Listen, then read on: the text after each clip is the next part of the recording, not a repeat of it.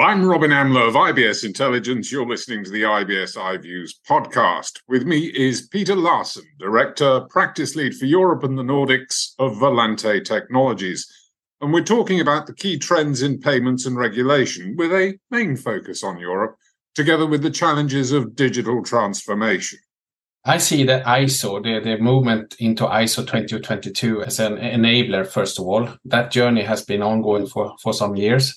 But in relationship to regulation, we also see an increase of regulation that impacts and really take advantage of the ISO 2022. We're moving to real-time payments. We're moving to, in Europe, we call it instant payments, which will come effect as a legislation, but also reduce the friction for the banks and its customers to perform payments as such. Payments used to be something simple, not necessarily something cheap, but it used to be something simple to do because there weren't many games in town. Now, the nature of competition in payments is changing. Would you not agree?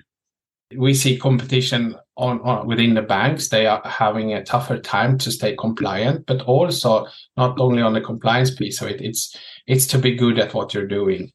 We could see it in the early days of Swift API, for instance. It was a compliance to do the tracker and fulfill the SLAs. But we didn't see all the banks embrace and take on what it means for the customers to make sure that the customers can follow the payments and receive the acknowledgements when payments are completed.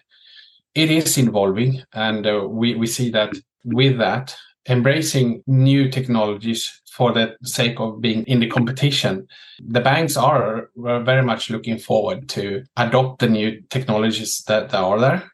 And they are trying to keep up to speed on how they can tailor their products and service against those regulations. And competition, yes, there will still remain a lot of competition, and that relies on us as well. We stay ahead of competition by being very active on the market, listening in on our customers on what they have as a prioritization. What is it that established financial institutions need to do to stay relevant in the face of mounting competition? So, first of all, they need to be very much aware of the compliance piece. There are right now the ISO uplift, again, that is in force. But also we have new rule books for SEPA taking effect in November this year. And also soon to come legislation. So with that in mind, they have to be very focused on how to implement these changes, but also how can they utilize the market to make those changes, because it is an investment from the bank perspective as well. And that's how the partnerships or the relationships between banks and vendors becomes very much needed, because we can, as a vendor community, help them to offload the changes they need on the market. It's all very well for a bank to stay compliant. They've got to stay compliant. That's rule number one. You've got to be compliant. But looking at it from the business perspective, how do banks satisfy increasingly heightened customer expectations and, given the fact there's a squeeze on service fees, protect and develop their own revenues? Or is this going away as a key revenue source in the way it used to be? That's $1 million question in itself. We've seen this in the Nordics, because Nordics is a very mature market. All in all, these kind of new services, when we're talking about rich information, request to pay that will come later on, these are all impacting on the service level that the bank has. And as a bank, you can offer a service fee, or taking when you onboard a customer, you can charge them more, because investigations show that they are willing to pay a higher price on the service, not on the transaction, but higher price on the service itself. They will choose your bank based on how much you can pin down and serve the bank's distinguished needs. So that's one way. It also comes down to building new revenue streams. And those revenue streams are these new services. I think of bill payments. That is a typical new service that will come. Within bill payments, you get the possibility to choose how you want to make a payment. Will you make it instant? Will you park it for next day? Or do you want to split the payment? Seen from a corporate point of view, they can offer a split of payment. If the payer pays 60% now, they may only pay 30% later because they're covering the liquidity. This is a typical service that generates a vast amount of new services. And I'm thinking also loyalty. Have the banks actually grasped the size of the task they've got to stay relevant, to stay compliant, because there's an avalanche of regulation, there's increasing competition? Are they on top of this or not? They are not, in the sense of it's a long journey to take ahead. Digital transformation means so much. It's from the channeling, the source of initiating payments and managing payments to make that as a digital journey. It's also within the bank to process and take care of the payment and make sure it's a relevant payments, it's a safe payment, etc. That digital journey is also equally important because that's how you make straight through processing, and that's how you make good use of sanctions or fraud in that sense. And finally, the digital transformation is also to be able to have interoperability to multiple schemes. With that, going back to the previous topic, that the customer can choose the type of payment they want to do. And that type of payment will actually go for a specific clearing and settlement.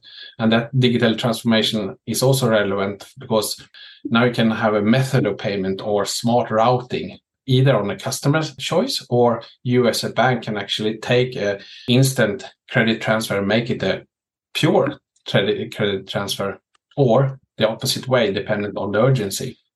So digital transformation is a really, really big topic, and you can only solve it piece by piece in that sense. Well, let's talk about how you help solve it, because this kind of brings us to your payment solution, Volpay. Let's talk through its key features and also how you keep it fresh for the future. So how are we keeping it fresh first? We are in constant development of our own platform. We do a huge amount of uplifts and building new blocks or services and business services that enables the bank to offer those kind of functions and features that are requesting. When it comes to the other pieces, how we are making it relevant for the bank is actually that we're offering our service as a low-cost entry. So in that sense, we're offering it as payment as a service. That is a subscription that you start off with a low fee and you pay mainly for the volumes at the end of it. We also focus very much on being relevant when it comes to the new initiatives. We're talking about the overlays, the bill payments, for instance. That is how we are staying relevant to be already enabled on the market. We try to do everything out of the box as much as possible. It's much better for the bank to have time to market. Instead of running years of implementation, we talk about months. And from that on, they are already on the market. They can make revenue out of it. And then later on, we can add more services on top of it. I'm very pleased to hear you talk about time to market there. If I may just underline this. Yeah. The problem with banks taking years to implement a project or implement a strategy is the market won't stand still. The market will have changed, will have evolved, and by the time 2 years down the track that particular project comes to fruition, it may not be relevant anymore. Yes, I totally agree on that point, because within a bank, we talked about the digital transformation that you as a banker has to modify so many different areas within the bank that even a payment engine such as Volpay needs to be delivered very quickly so it can make profit for the bank during that time. And it also has to be agile to be modified on that change. It's a really, really important piece that you think of, you plan ahead well advanced, because, for instance, instant credit payments from the legislation, it will only be 6 months for the legislation to be open to receive instant payments. Now, if you are not an instant payment available member, it's a tough timeline to be compliant on. And that's where I think we can definitely help, because we do it. We can do that journey together with the bank in those 6 months. That's something that's got to give aid and comfort to institutions. The basic problem is that things are happening so quickly in terms of payments, every other part of the banking process as well, but we're specifically concentrating on payments here. Do you know, can you say with certainty what the market's going to look like in 12 to 18 months, what the market's going to look like in 5 years?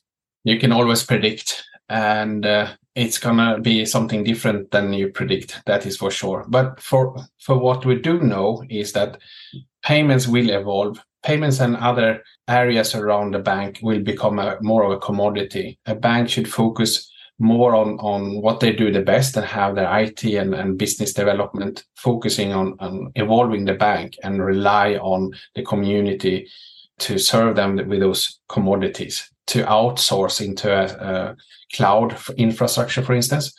5 years ago, banks asked for cloud if you could do it, but then were never really up to buying it. Now, today, we see that 100% all our offerings or askings are, can you do it on cloud? Because that is our main strategy. Having said that as well, I think volumes will increase heavily because as of now, only 4% of the volume in some regions in Europe is instant.